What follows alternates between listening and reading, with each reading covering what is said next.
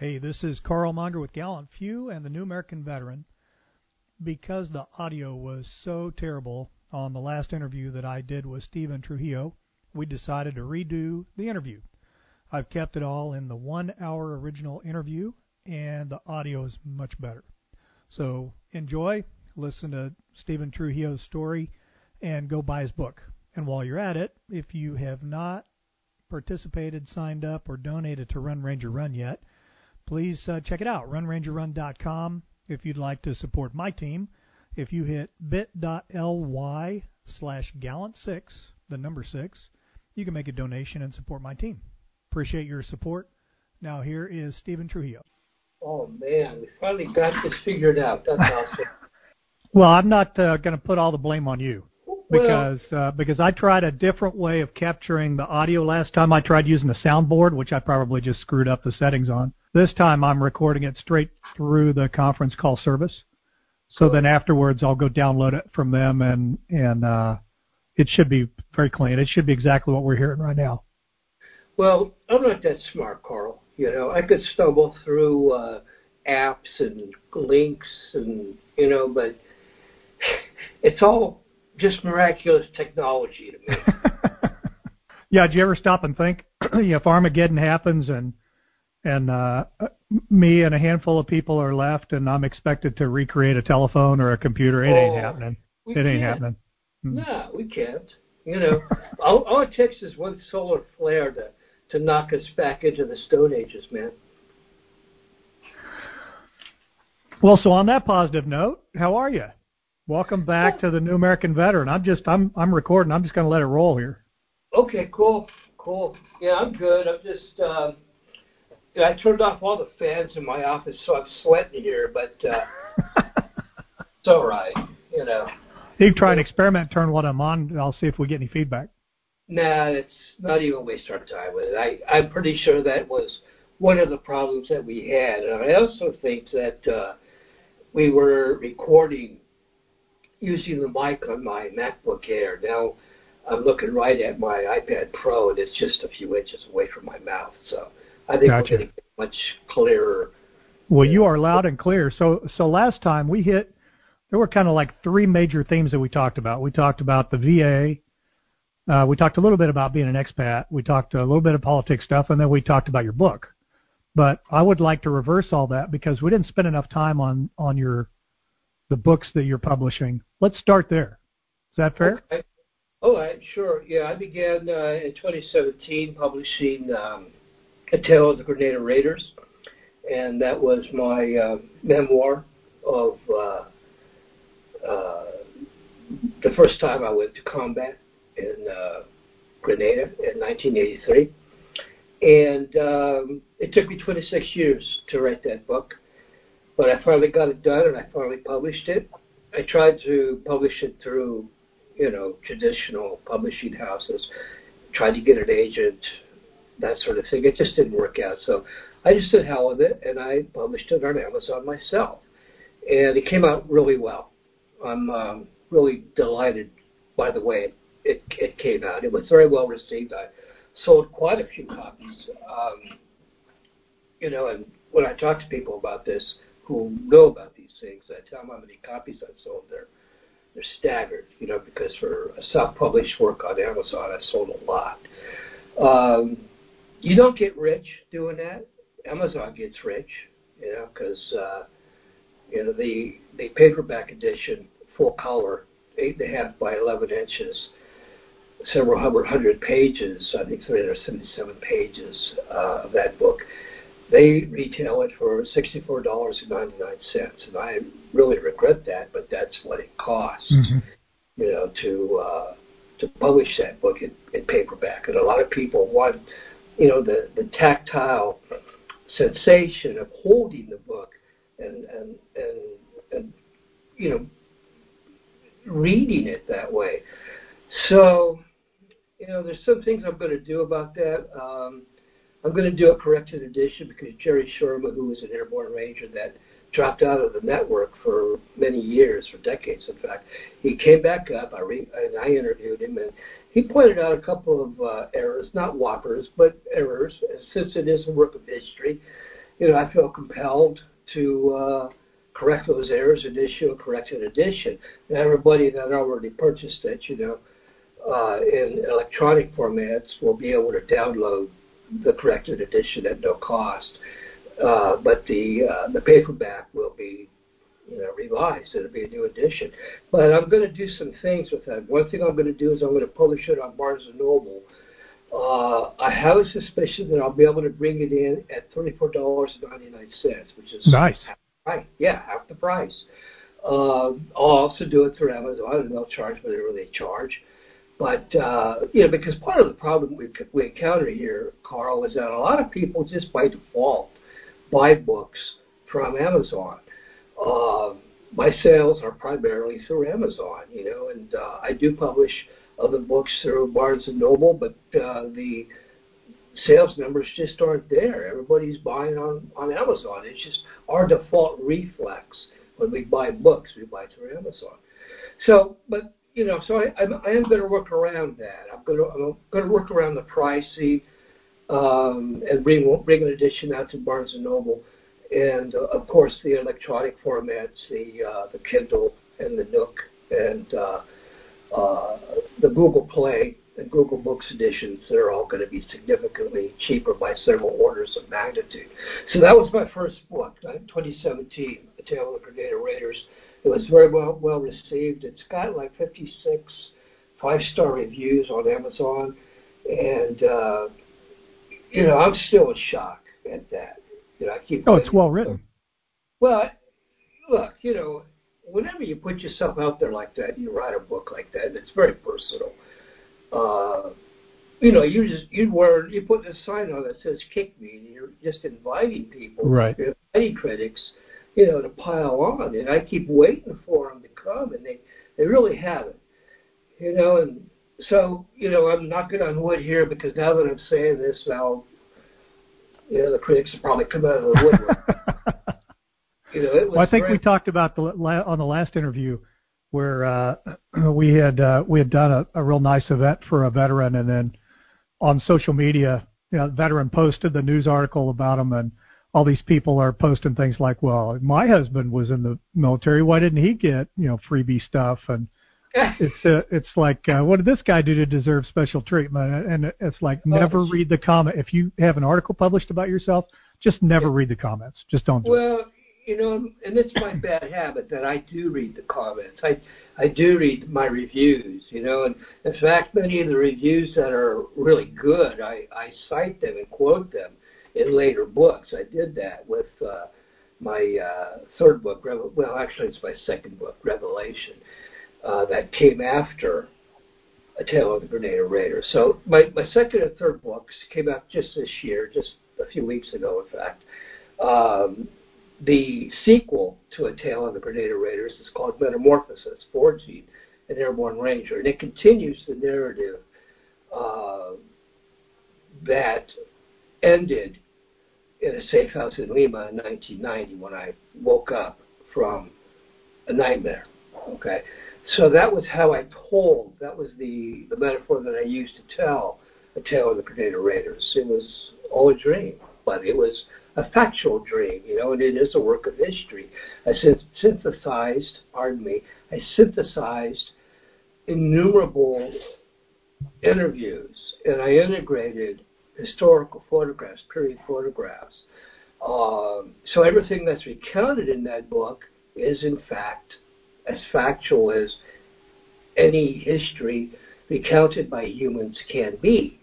But, nonetheless, I make the point, I told the story as a dream. It was a nightmare, right? And I woke up and I realized it was a flashback. In fact, after I wrote that book, I didn't realize it was a flashback for maybe about a year.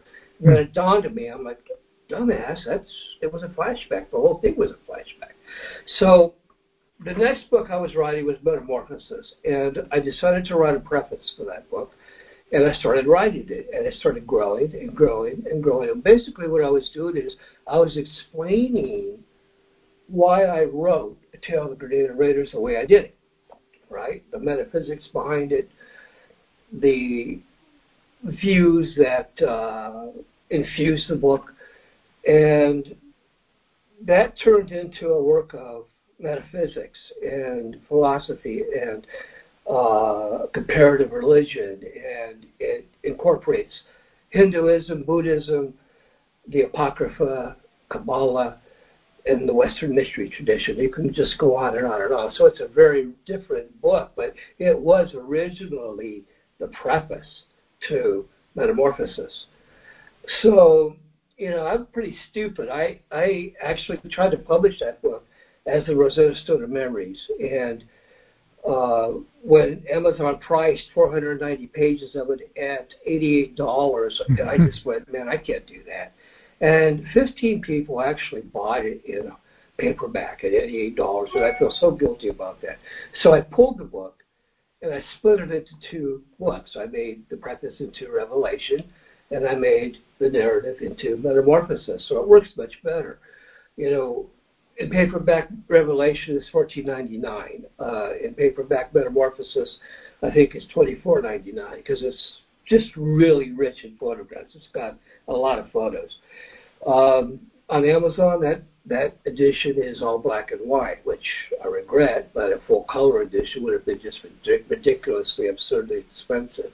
But I did publish the full color edition on Barnes & Noble, and that comes in at $34.99. Now, all this just matters to people who insist on purchasing a physical book that they can hold in their hands. I vastly prefer that people purchase one of the innumerable electronic editions, an ebook, a Kindle version, a Nook, you can get it from Google Play or from Apple iBooks, and they're much more affordable, and the photographs, come out great. So, and they're easier to navigate, and you can search across them using ebooks. All those things you can't do when you're holding a tactile, physical book in your hands. Right. So, but a lot of people just insist on owning a physical book. So, my sales are about 50-50, half and half, So anyway, I like both of them because if you buy the physical book, then usually the digital book is really cheap. Like you can get it for $2 or something. Yeah, actually, they do offer that when you're doing your setup, when you're doing your publishing, and I do take advantage of that. If you purchase a physical book, you can go into Amazon and you can purchase the ebook at, basically a throwaway price. Because I figure, I make $10 in royalties on a physical book. And I figure if I make $10, I'm going to give you the ebook for free. I'm not greedy. So, yeah, but people like to buy the physical book, and one of the big problems I encounter as an expat living in Bangkok is, people are always asking me, how do I get you to sign it? And the problem with that is that there's no logistics to support that. To ship a book from America to Bangkok costs $30. And, it's just too expensive. And then for me to ship it back, return, is another $30. So you're talking $60 on top of the price of the book. You're talking about a $100 exercise for an inscription by the author. So it doesn't make sense. So, I'm going to be back in America, I guess at the end of this week. I'm flying out at the end of this week to go back to Orlando for some treatment at the VA in Lake Nona. So I will be in America, and I'll put that up on my Facebook. If folks want to make a trip or send me a book while I'm in Orlando, I'd be happy to inscribe books. Do you have an address or something? But you don't need to publish it here. But if you have a mailing address, if you want, some people, like I could be one of them, that has that address, people could send me a private message and I could send them the address. Whatever we can do to help, let me know. I'm going to stay in a hotel. I'm going to be there for a week, and I do have friends in the area, but I don't like to just check in for a week on somebody, man. So I booked a hotel to stay, in Orlando. So I'll be in a hotel for that week, and I'll certainly give you the address, and we can work that out. So I mean, if that's a way to do that, I would absolutely support that. I mean, that way you don't have to publish your address, social media or something. I'm just humbled that anybody would want, a signature from me on a book that I published. It's just well, you write about history. You're part of history. Well, and that was one of the reasons why I wrote the books, because if we don't write that history, Carl, guess what? It dies when we die, right? And but what is special though about somebody coming and seeking your autograph? I mean, sure, it's a personal link from you to them that they can take with them.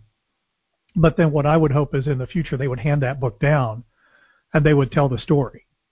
And so generations in the future can say, when you're no longer here, they can say, look, I've got the book signed by the author, this historical work. That's a cool thing. I don't think anybody can argue that most writers get famous after they're dead. And there's a number of reasons for that, and it's not like I'm seeking fame. I've been famous, a couple of times in the past, and it wasn't my cup of tea. I really didn't like being famous. But yeah, I mean, it's a historical truth that most writers don't get famous until after they're dead. So those people who do get inscribed copies from me, they'll become collector's editions, and people will sell them, and I don't know, museums will keep them, and whatever, assuming that, I don't just fade into oblivion, which is quite possible, But, yeah, it's a weird thing for me, it's perplexing, when people say, well, hey, I really want to get this inscribed, and I'm so humbled by the whole idea of it, it just, it freaks me out. But so, yeah, anyway, I've got 3 books now. The Rosetta Stone of Memories turned into 2 books. The preface turned into the book Revelation, and the narrative turned into the book Metamorphosis, Fortune and Airborne Ranger. So I think that most people listening to this who liked the narrative style of A Tale of the Grenada Raiders, they're going to naturally migrate to Metamorphosis. That's their book. It's a continuation. It's a sequel. Revelation is very much a different book, and I've made that book available free in its entirety on Google Books and on academia.edu and on ResearchGate, and I did it deliberately, number one, because it was a revelation. And I can't in good conscience profit from a book that was dictated to me by God. Okay, I can't. That's just over the line, So I made it available free. Nobody has to buy that book. You can access that book through a number of modalities, right? Absolutely free. If you want to buy it, I'm grateful. Throw me a few ducats. Maybe I could buy a new Mac one of these days. I need one if I want to do audio books, which I'd really like to do. I'd like to do, YouTube clips of me reading the chapters, but I need new hardware to do that. My little MacBook Air, it just doesn't have it in it to do that kind of thing.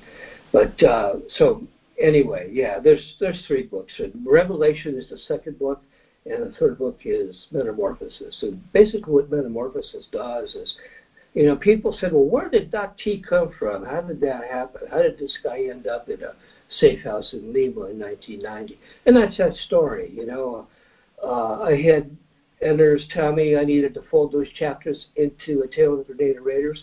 It was already big, man. At 377 pages, it was big enough. And a lot of them were photographs, I agree, but it was big. And I also really cut that manuscript down to make it lead and mean, to make it move, to make it read fast, to keep you in the flow. I didn't want to interrupt you, right? So I pulled all that stuff out, and I put it into a separate book, and that book became Metamorphosis. Metamorphosis stands on its own as a separate book. It's pretty much I guess an autobiography. It explains, where I came from, and it explains my training pipeline as an airborne ranger in the early 1980s. And it explains my training as a Special Forces medic. And, I had people tell me, readers wrote in, sent me emails saying they really wanted to read that stuff. And I'm kind of I don't know, I'm kind of reluctant about it because I'm kind of a private person, and I don't like, putting that sort of information out there because I consider it very personal, very private. But, they wanted to read it, and I thought, well, okay, if someone wants to read it, I'll put it out there. So, it's out there now. It's done. I've got 3 books published, and what I'm doing right now is I'm getting ready to transition into the book that the Ranger community really wants, which is called Tales of the Rangers. That's an anthology that captures all the oral histories that airborne Rangers have been telling for decades around fires in the South Korean trading area. And it captures all those stories and in their own words. I edit it, make it, clean it up, put stories in the right order, that sort of thing. Yeah. I'm working on it with the historian Joe Mucha, because Joe Mucha is the master of this material. He wrote the definitive history of Operation Urgent Fury. It remains unpublished, but at some point in the future it will be published. There's no question. And in the meantime, when Joe Mucha offers to help, I'm very grateful to him. Roger that. So, he and I will be co-editing that work, and it's probably going to end up being published in 2, maybe 3 volumes, because it's big. Right now, it's up to 777 pages. What period does it cover? It's the early modern Ranger Battalion, 2nd Ranger Battalion. So it predates the Ranger Regiment, which was stood up in 1986, and it, I'm not quite old enough. I wasn't one of the original fathers of the Rangers, that was in 1st Battalion in 1974. I wasn't, one of the first Rangers to stand up the 2nd Battalion in 1976. I showed up in 1980, so that's when it begins, because that's when I was there. But I do include stories that predate that, that go all the way back. I talk about the fathers of the Ranger Battalion, 2nd Ranger Battalion, like George Conrad, and all those personalities, all those old Rangers that are now part of history. And that influenced the modern day capabilities of today's military. They because from Abrams' charter, you look at those men and the standard, the example that they set, and the Rangers that they trained, who in turn went on to lead outside of the Ranger Regiment. That's right. Yeah, this is, so I'm just being very precise about the historical niche that this book will fill. And, historians of the Ranger Regiment, people who are interested in Rangers, are going to love that book. That's the book, like I say, that's the book that the Ranger community really wants, So I've finally got my stuff out of the way, and I'm going to give them the book that they want, And like I said, right now I've got it broken down into 2 volumes. If once I start putting it up in the secret Facebook rooms, everybody that's mentioned in these books or cited or included in the book, I give them an invite to a secret room, and they can preview, the narrative. And what this does is that it not only gives people an opportunity to see what is written about them, but it also gives everybody an opportunity to fix errors, right? Because what we are producing here are historical artifacts, right? This is history. So, I'm very much invested in fixing errors and addressing errors. But when that happens, a deluge of additional information invariably comes in. And this is both good and bad, So my job as an editor is to sift through that and extract what's valuable, what's useful, what needs to be preserved, and make hard decisions, on things that should be used elsewhere, or maybe just don't fit. So, yeah, me and Joe Mucha will be getting into that this year after I get back from the States on this trip to the VA to get medical treatment. I'll be diving into that, and I'll be looking to publish the first volume on the anniversary of Operation Urgent Fury on October 25. So that's coming up. That's what I'm doing right now. Have you been back to Grenada? I won't go. Scott Brazil went, and he said he was just miserable. And I can imagine, because for me, this was it. I can't imagine going there on holiday. The events that I experienced there were of such emotional and psychological gravity that, I can't do that. And he said he hated it, and I imagine that he did. And we talked about it quite a bit. Scott actually made a visit out here to Bangkok to visit with me, and he and I sat down and we caught up. I hadn't seen him in decades, and going back to Grenada was not something that he enjoyed. So, I haven't been back, and I don't want to go back. It's in the past, and writing the book was as far as I'm able to go, to address that stuff.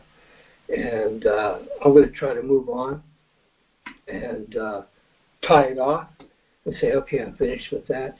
And to the extent that something like that can be tied off, I've done it, and now I'm going to try to move on.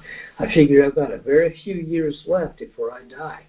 And, I want to use them very well. I want to be smart about how I use that time. Well, talk to me a little bit about Revelation. Tell me about that book. We've spent a lot of time talking about the Ranger side of your writing. Right. Talk to me about the metaphysical side. Oh, man. People are going to start tuning out. Revelation, I'm just going to say it up front, and let the chips fall where they fall. It's a book on metaphysics, and it has sections on cosmogony, on quantum physics, on Hinduism and Buddhism, specifically Tibetan Buddhism, Vajrayana. It includes sections on Tantra and the Apocrypha and Kabbalah and the Western Mystery Tradition. It is a work of revelation. Okay, as I was writing that preface that became Metamorphosis, as I was writing the preface to it, the Rosetta Stone of Memories, it just kept getting bigger and bigger, and something was pointing me at articles and books and ideas, and I was folding them in, integrating them, and then it dawned on me at some point, something is feeding me, okay, because I'm not that smart, Carl. Something was feeding me information, and something wanted me to address these topics, okay? And basically what I do, just to distill it down, what I do basically is I build everything, I explain why I wrote A Tale of the Grenada Raiders the way I did, and then I outline a practice that's called Hesychia. It's a Christian doctrine, and basically what that is the Jesus prayer, Lord Jesus Christ, have mercy on me, a miserable sinner. And what happens when you pray this prayer in a particular fashion, this goes back to 500 BC, something happens, okay? Something divine happens. And basically what I've learned is that if you pray the Jesus prayer with utter surrender and just tell your God, your will be done, then magical things happen, okay? So that's part of it. The other part of it is I explain how to meditate, how to do a kind of meditation that's based on quantum physics and on Hinduism. I mean, the Hindu do have the most detailed doctrines of meditation. But the thing they've been at it for a long time. Well, yeah, again, we're talking 4,000 BC, okay? So the thing about meditation is anybody can do it. The real trick to meditation is to do it and to just keep doing it. And what basically happens is if you persist after about a week, then you start to see results. And you don't have to do it for a long time. You can actually do it for a minute or 3 minutes or just random moments in the course of your day. And I explain how to do this. And if you do this, what basically happens is you experience a sense of mental balance. Okay, you get this very strange, bizarre mental feeling. Okay, that's based on breathing, and it's based on isolating your awareness internally. Okay, so I mean, anybody can meditate, and there's a million people that tell you meditate like this, meditate like that. I dismiss all that stuff. I say, look, just do it like this and watch and see what happens. And if you do that, you will notice effects. You will notice something happening, okay? And it's beneficial. It's really beneficial. So I explain how to do that. And it's something I think that everybody can benefit from. You don't have to be doctrinaire about it. You don't have to sit in a particular position. You don't have to do it at a certain time. You can do it anytime. Basically what I do is I put a yantra on my computer screen, and then in the course of my day I'll just take a break and I'll meditate on that and visualize the yantra, and I'll tune out and I'll be gone for a few minutes, and then I'll check back in, and then I feel great. I feel so much better, and I continue. This is one of the reasons I'm able to maintain this really crushing publishing schedule, this writing schedule, because I'm really taking little meditation breaks.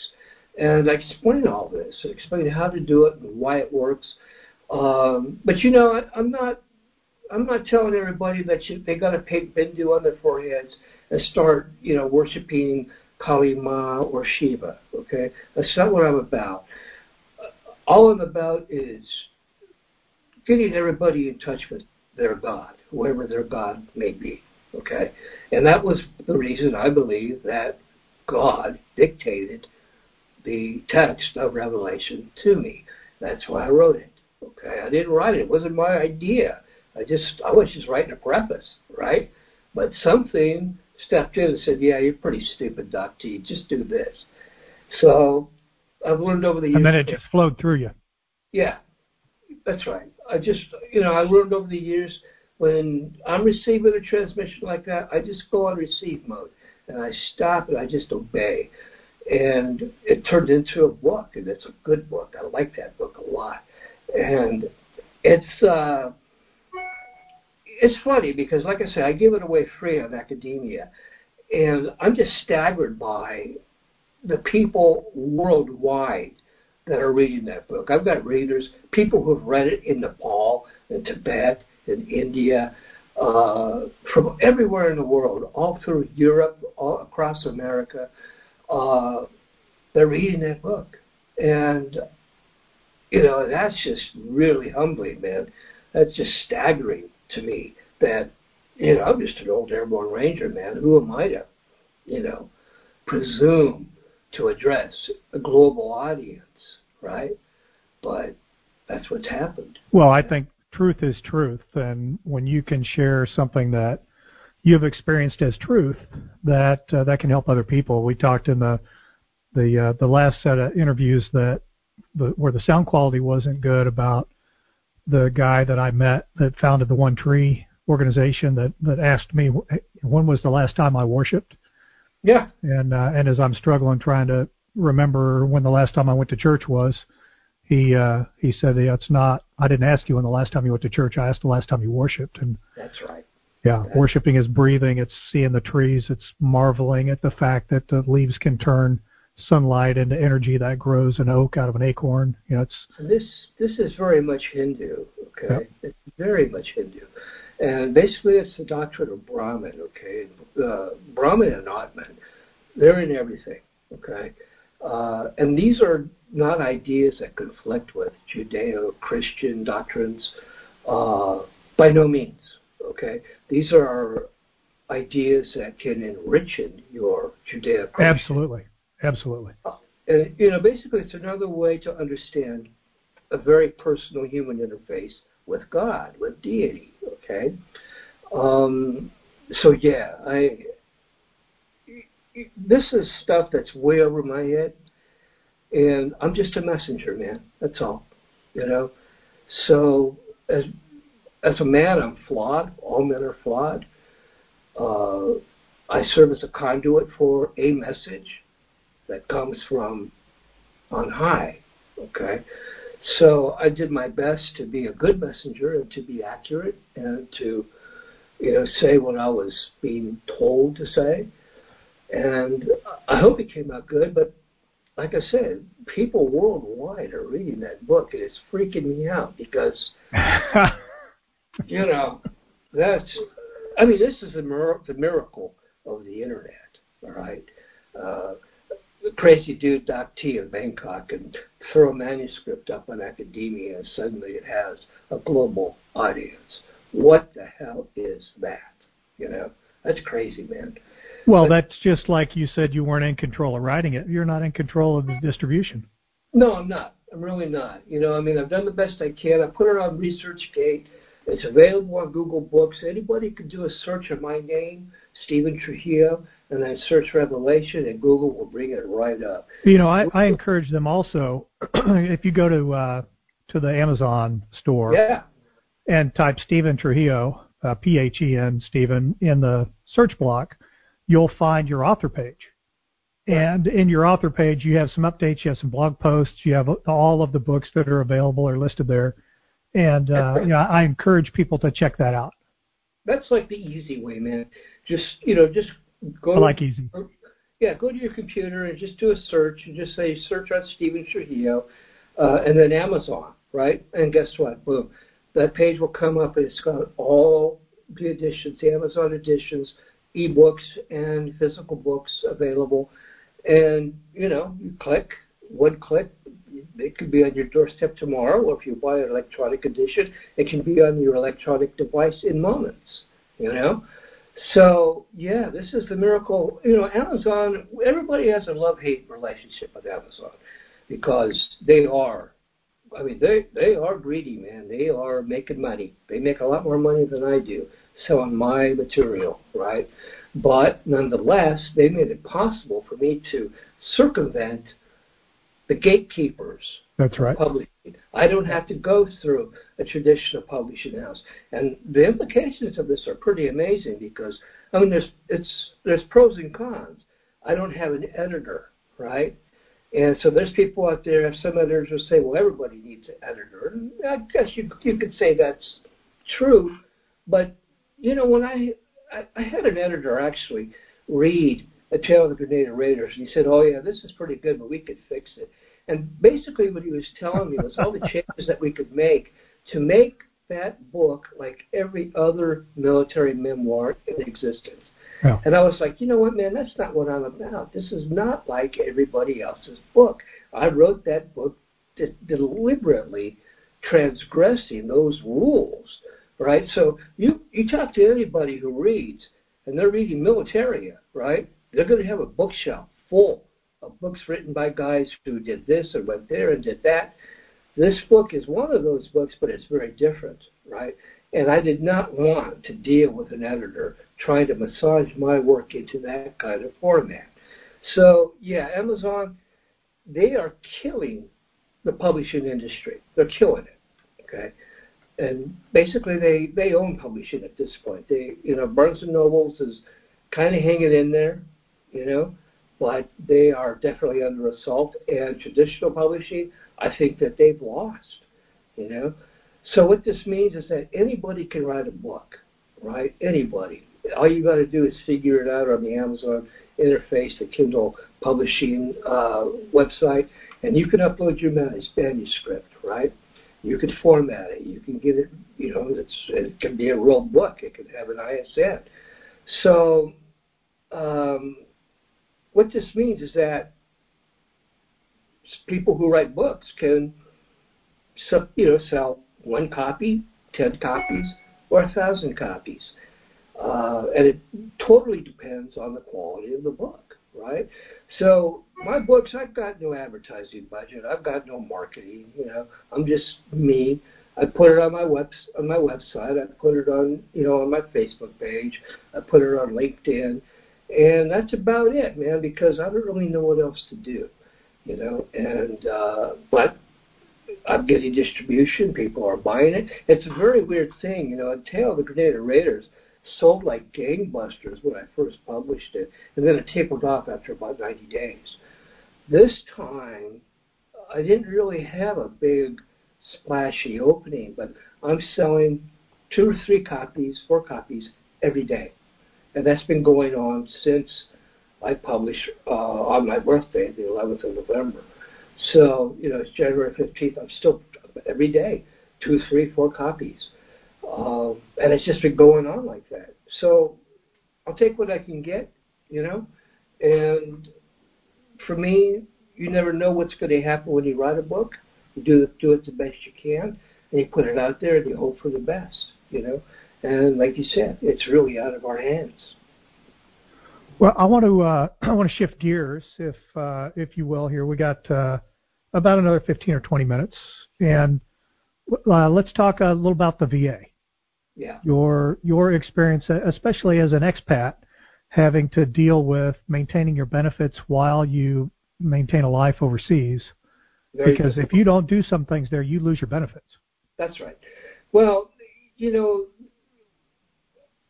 I think that there's a flag on my record at the VA, and, I could tell something's on there because when I check in, they kind of look at the record, then they look at me, and then they look back. So I know something's on there. I'll figure it out because I'll go find Norm Hooten when I go to Orlando, and I'll have him bring it up and show me, if you can, without getting in trouble. But there's something on there, right? And basically what it is I learned how to be a real pest. I learned how to really pitch a ruckus, throw a fit, and because I understand how the VA operates, how they work, I'm able to use their own rules against them, and I get what I want. But there's certain things that they can't do. Like, for example, they've got to physically see you at least once a year, okay? Yeah. They have to physically put eyes on you and look at you. And that's an inconvenience for me living overseas. That means I've got to book a ticket. It's not cheap. It's very expensive. It costs me $2,000 round trip to fly in the steerage section, right? But and then I got to have a place to stay while I'm there. I got to arrange for transportation. There's a really nice hotel right across the street from the Lake Nona VA facility. I stayed there the last time I was there a year ago. I went to renew my reservations. They wanted to charge me $2,000 for 1 week, and I said, "You got to be kidding me!" So I just went to Booking.com and found the next cheapest place, and I think I'm going to be paying less than $700 for it. Have you tried Airbnb? Actually, no, I haven't. And you should look at that because you might get a whole house for less than you're paying for one night in a big hotel. That's pretty weird. I hadn't even thought about that. Yeah. Yeah. Yeah. The last time I went to a Suffolk out there in Tampa, the hotels were running $500-600 a night. Can you and believe we got a 4-bedroom house. I think it was like $300 for 4 or 5 days, and we had a half dozen of us that stayed there, so we saved a ton of money. Yeah, that makes a lot more sense. I'll look into that. Thank you for the tip. So, but yeah, the VA. So they've got to put eyes on you, right? And that means I got to book a ticket. I got to go back.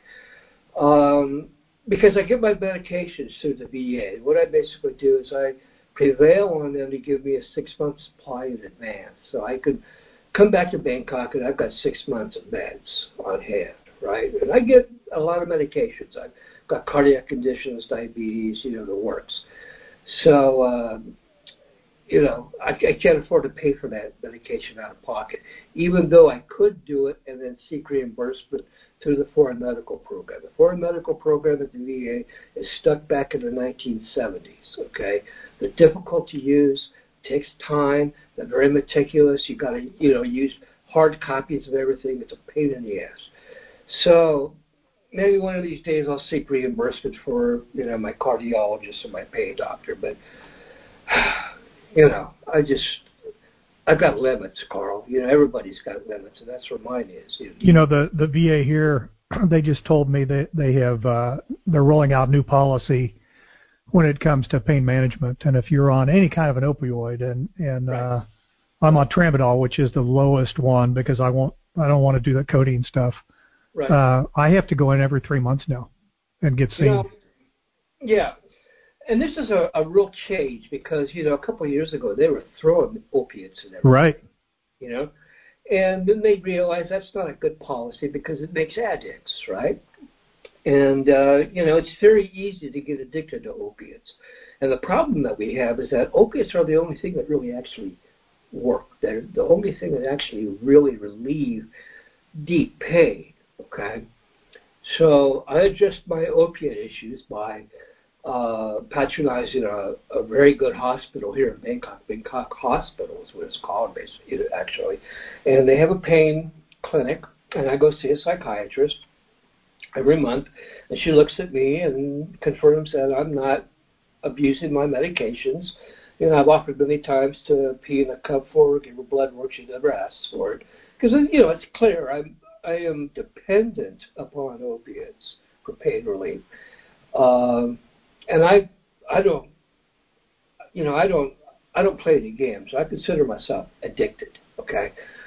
So I'm very strict and very meticulous about how I take those opiates.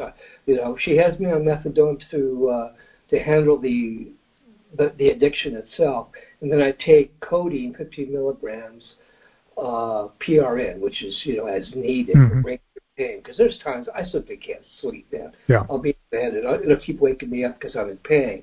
So I'll take a codeine and it'll knock me down, and I'll get a good 12 hours of sleep. So I get my opiates through her, and I can get that refunded to the VA if I want to step through their paperwork drill.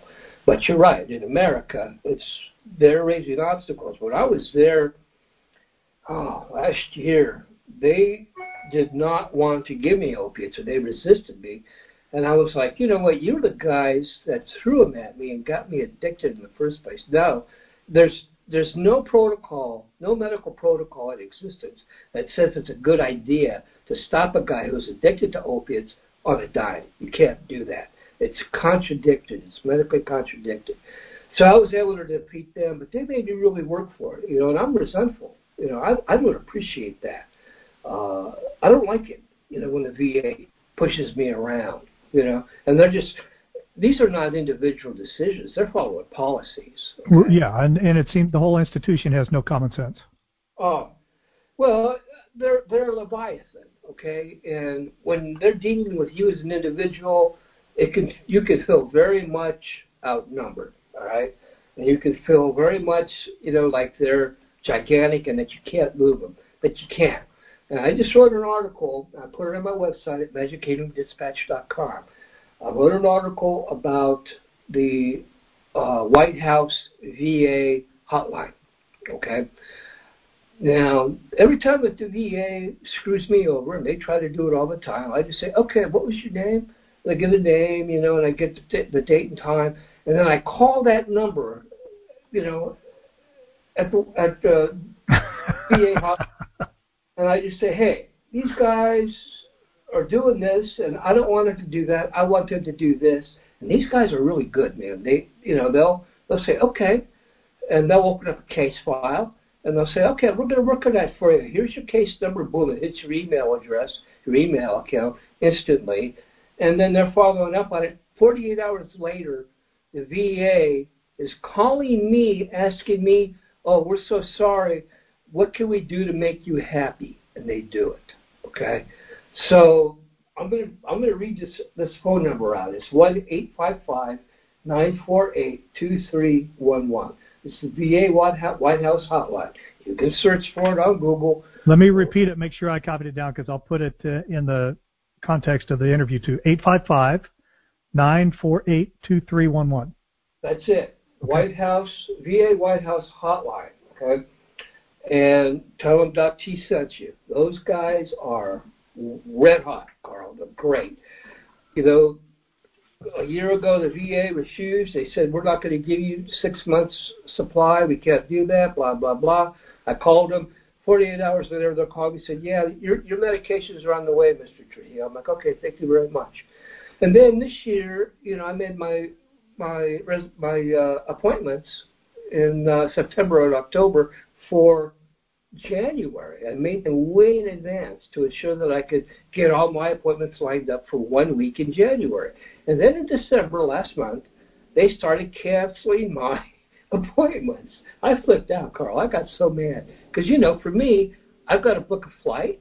It's not cheap. I've got to, book hotel reservations. I've got to make coordinations for transportation. And they can't, then when they say, well, the doctor is not available, they had something come up, they had to cancel the appointment.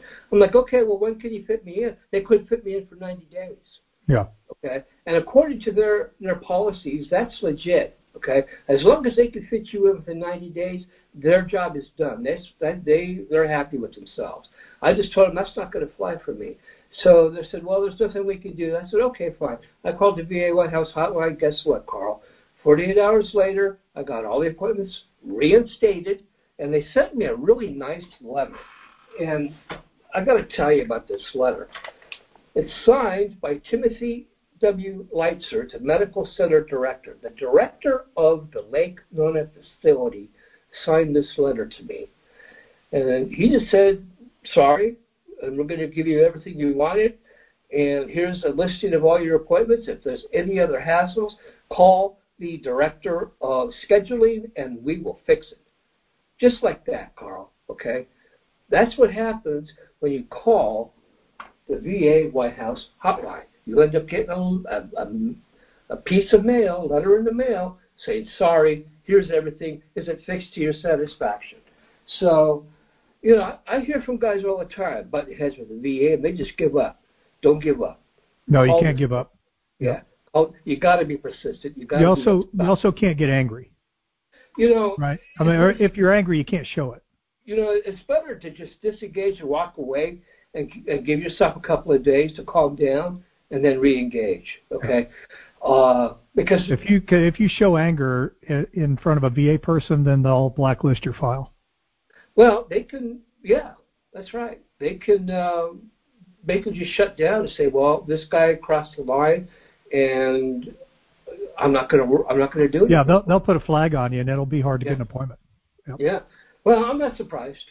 I'm not surprised. So yeah, I mean, I've got to say honestly, I am staggered by the Lake Nona facility, the people that work there. These people, I don't know how they can stop with every interaction with a veteran and just start over again and say, okay, how can I help you today? And no matter what happened with the guy ahead of them, with the guy ahead of you, they're able to just encapsulate that, stop it, and start over and give you your time, right, and engage with you. And they do it in a cheerful fashion, a positive fashion. So I'm staggered. I mean, this is obviously, it's a protocol. It's a process. It's training. They're training them to do this. Well, and I think the caregivers at the VA are in a different category of people than the administrators that you have to get through to get to the caregivers. There's no question. Once you're in there, you're good to go. Okay, you're good. The doctors are good. The nurses are good. Everyone's great. But you've got to get in there. Okay, you've got to get past the schedulers. So basically, what I'm saying is to get past that obstacle, to get past the schedulers, use the VA White House hotline. If you're not getting what you need, if you're not getting the service that you need, the appointments that you need, whatever, you can do it. All right, use that phone number. Just call, but organize yourself. Write up a script ahead of time. That way, when you call, you can be lucid, you can be rational, you can be sequential. You can explain what your problem is, and you can explain what your desired outcome is. If you give it to them in a package like that, they'll give you what you want. All right, as long as you're asking for something that you deserve, that's appropriate, something that's not, out of bounds. If you're just asking for something that's very rational or reasonable, they're going to make it happen. So, yeah, I've used the VA White House hotline now, and anytime that someone at the VA tells me no, I'm just like, okay, what's your name, please? And I make a note of the date and the time, and then I call the White House, and they fix it. This is something that President Trump did for us. Now, one of the limitations is that it's only for VA stuff, okay? Like I've got a long-standing problem with Social Security Administration. They declined me for Social Security disability all the way back in 2007 because I didn't have enough work credits. And the reason I didn't have enough work credits was because the IRS made a mistake when they did my tax returns for 2003 and 2004. And it took me more than a decade to get that fixed. But now I can't get Social Security to revisit the declination of benefits because they said, well, you're outside the time frame, blah, blah, blah, blah. So I'm just stuck. I'm losing $1,000 a month, that justifiably should be coming to me as a 100% disabled veteran. So, yeah, I can't take, I try to talk that over with them at the VA hotline. They're like, yeah, we can't do anything about that. That's, so I need somebody within the Social Security Administration who could just look at this, look at the facts. Did you get a chance to talk to my buddy? I reached out to him, and I think he's jammed up right now. Because I thought I saw an email that he had sent back to you. Maybe you didn't get it, but No, I think we sort of crossed. We sort of crossed there, but yeah, we didn't move it forward.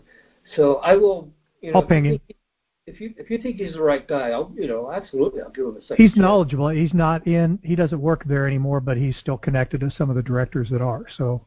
Well, you know what? That's what I need. I need one director to say, okay, look, this obviously should not have happened. This was a mistake. Let's fix it. I'm not asking for money in arrears. If they were to pay me in arrears, Carl, I'd be getting $130,000. Yeah. I'm not asking for the U.S. government to give me $100,000. I just want $1,000 a month, like every other guy, who's 100% disabled receives. Okay, and that $1,000 a month would really make a big difference, in my lifestyle, in the quality of life. That for as many years as I've got left, which is the VA tells me every time I go, not going to be long. They don't know when I'm going to die, but they're saying it could happen any day. So basically, I'm at a very high risk for stroke, and I would love to get this fixed before I do check out. Right. That way I can leave Mama set up. She could have a little bit of money coming into her, after I'm gone. But so yeah, VA hotline. I'm a very big advocate of that service that was set up for us by President Trump. It cracks me up. You search on those keywords on the internet, and you're going to find all kinds of neoliberals tearing down the service, saying President Trump didn't do it. He did it wrong, or it doesn't really work. It's absurd. It's just insane. So I'm telling you here right now, the service works. President Trump set it up. I'm grateful to him for doing it. And that's not a political statement. It shouldn't be a political statement. But we live in a time where people turn those kinds of statements into politics.